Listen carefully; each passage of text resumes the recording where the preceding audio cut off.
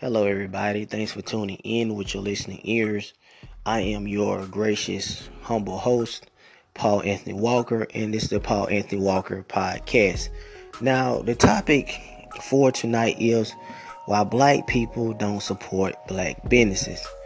Now, I know we have been hearing that a lot within the black community, or I call it the so called black community, because I feel like we're not a community as in a whole, because we are so divided, so divided. But when it comes to black businesses and us supporting each other, when it comes to that we have a lack of trust within each other, and some of us have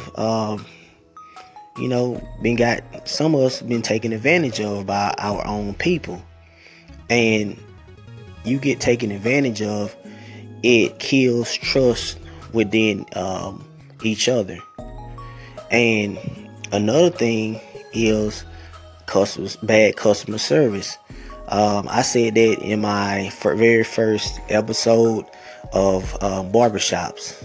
So to the ones that just getting to know my podcast, make sure you check out my very first podcast that I did was about barbershops and the barbers with bad customer service practices. And some businesses, some black people don't realize that if you got a business, make sure your customer service is on point. If you got a bunch of people that's working under you, and customers come in and they're not nice, courteous, they looking all mean mugged in the face, people are not going to come back to that business. You know, people like friendly customer service. People like to feel at home, whatever business it is. You know, people like to just feel good. Another thing is being organized. If you have a business and you unorganized, it's not going to work, black business people. It's not going to work. And if you don't have, if you have workers that's not dedicated, that slacks around, that don't come to work on time, you know, it's not going to work. You know, you cannot just hire people and expect, you know, it's going to take off. It's not going to work that way. You have to make sure you have the right people for the right job, and not just jumping in and just hiring your best friend or whoever. You know, you got to make sure people are qualified to work in that position. Another thing is the whole money management thing.